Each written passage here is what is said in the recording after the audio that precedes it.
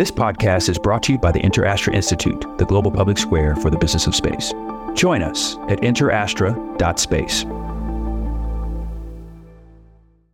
When I got out to the edge of the tank, right by the donning station where my suit was waiting for me, I would see my two safety divers.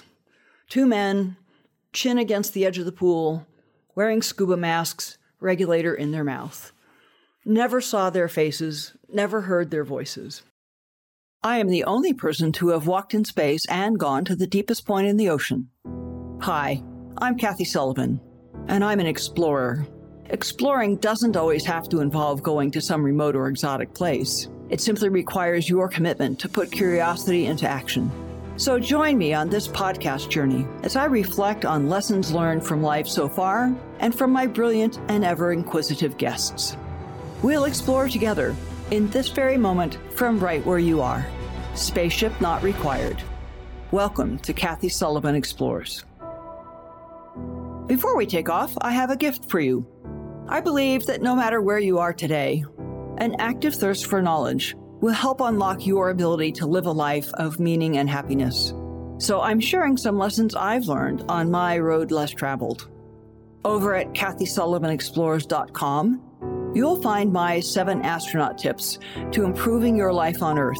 When you sign up, I'll send them to you, and also make sure you're the first to discover future podcast episodes and learn more about exciting adventures ahead. Just head on over to KathySullivanExplores.com. Two of the most important people during the training of any spacewalking astronaut are their safety divers.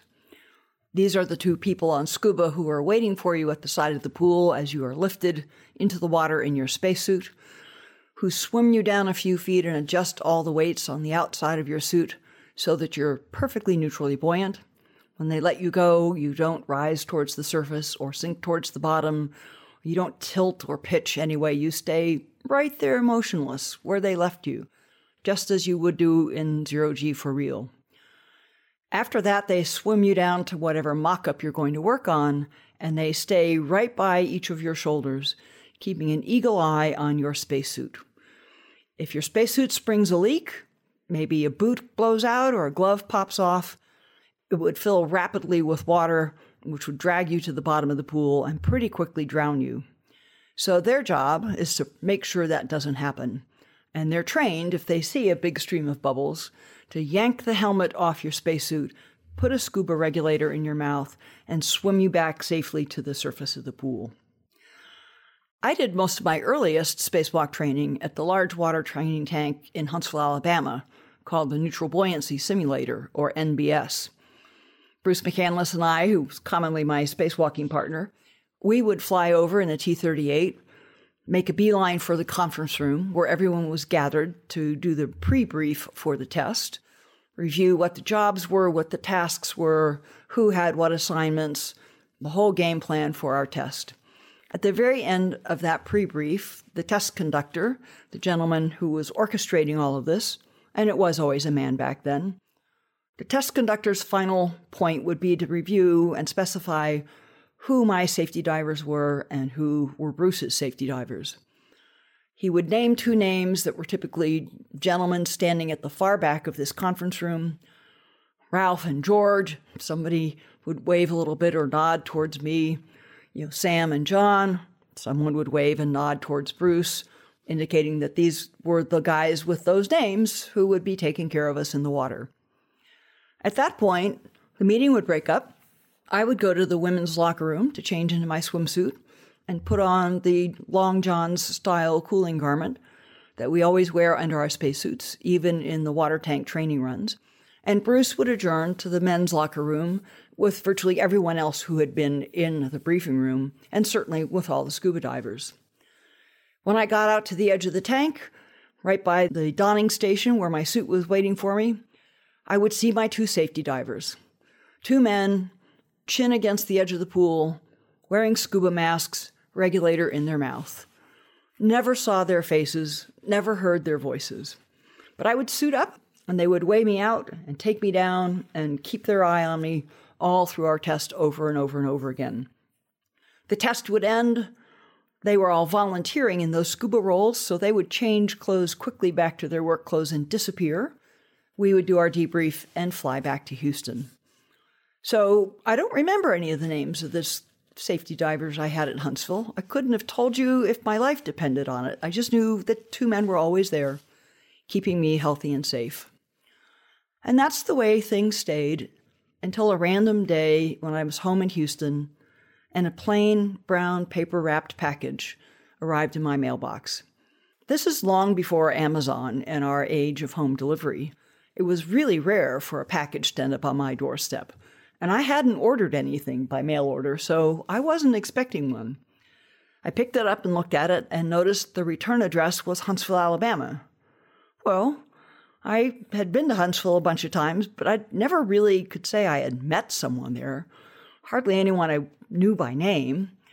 And this person lived on Hemlock Avenue, and I knew for sure that I didn't know anyone on Hemlock Avenue in Huntsville. Who would forget that name? The mystery continued when I opened the package. It contained a book. I hadn't ordered a book. You didn't order books back then. You went to a bookstore. So that was odd. It was published by the U.S. Naval Institute Press, which was another odd thing because I was a member of the Naval Institute, but had not ordered any books from them. And the final odd thing was the title. The book was titled Torpedo Junction, U-Boat War Off America's East Coast, 1942. This is not the kind of thing I read. So here's a book of the sort I don't read that I didn't order from an Alabama address, not from the Naval Institute address. Now I was really, really mystified. So I began to flip through the book and just see if I could pick up any clue as to what was happening here, and happened to fall open to the flyleaf, which was completely filled with this really wonderful handwritten inscription. And here's what that inscription said. 18 May 1989, to Lieutenant Commander Catherine Sullivan, United States Navy. With thanks, Kathy, for all your kindnesses toward and concern for the poor, ragged, beleaguered divers of the NBS, who would be honored for just a silent thought while you are among the stars. With remembrance of all the underwater hours I've watched you work in necessarily silent admiration. With the certainty that everything, even loss, has a reason and a purpose, and a hope that there will always be an adventure in your life. I send you my tale of disaster, dedication to duty, stupidity, courage, and finally, victory. Best always, Homer. The author of the book, the author of that note, was Homer Hickam, Jr., one of the gentlemen who'd been my safety diver for multiple training sessions over some 7 years by that point. The loss he refers to in his note is, of course, the tragic loss of the shuttle crew on the Challenger mission in 1986. I was so moved by the note, but also felt sheepish and kind of embarrassed. Because here is that sentiment, here is that warmth from a person who's been looking out for me in the water for hours and hours and hours on many, many, many occasions. And I didn't know him. I couldn't put a face to the name. I couldn't even put a name to any of my safety divers. And I was embarrassed to realize that, embarrassed to think that I had been so negligent and so disregarding of people who were investing so deeply and thoroughly in me and in my success. And so the next time I went over to Huntsville for a water tank training run, I made a point of tracking Homer down, not only to thank him for the book, which, by the way, is fabulous. I raced through it in an instant, but also to thank him for all the care that he had shown to me and for his commitment and dedication to the work we were doing together. And the lesson I took from all of that I hope I have applied in every other leadership circumstance that I have found myself in, is to don't let the people around you who are committed to the work, committed to the purpose, committed to you, don't let them be unseen and unknown and unheard. They're making the same caliber and quality of investment in their assigned role as you are in yours. So honor that and recognize them and make it a team effort to complete the mission that you're undertaking.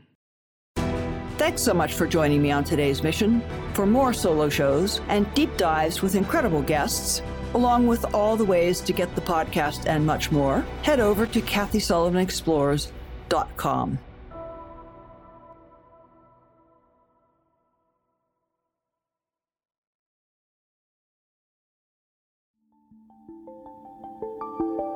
This podcast is brought to you by the Inter-Astra Institute. New episodes are available on Spotify, Apple Music, and most everywhere podcasts are found. To be the first to know when the next episode drops, head over to interastra.space.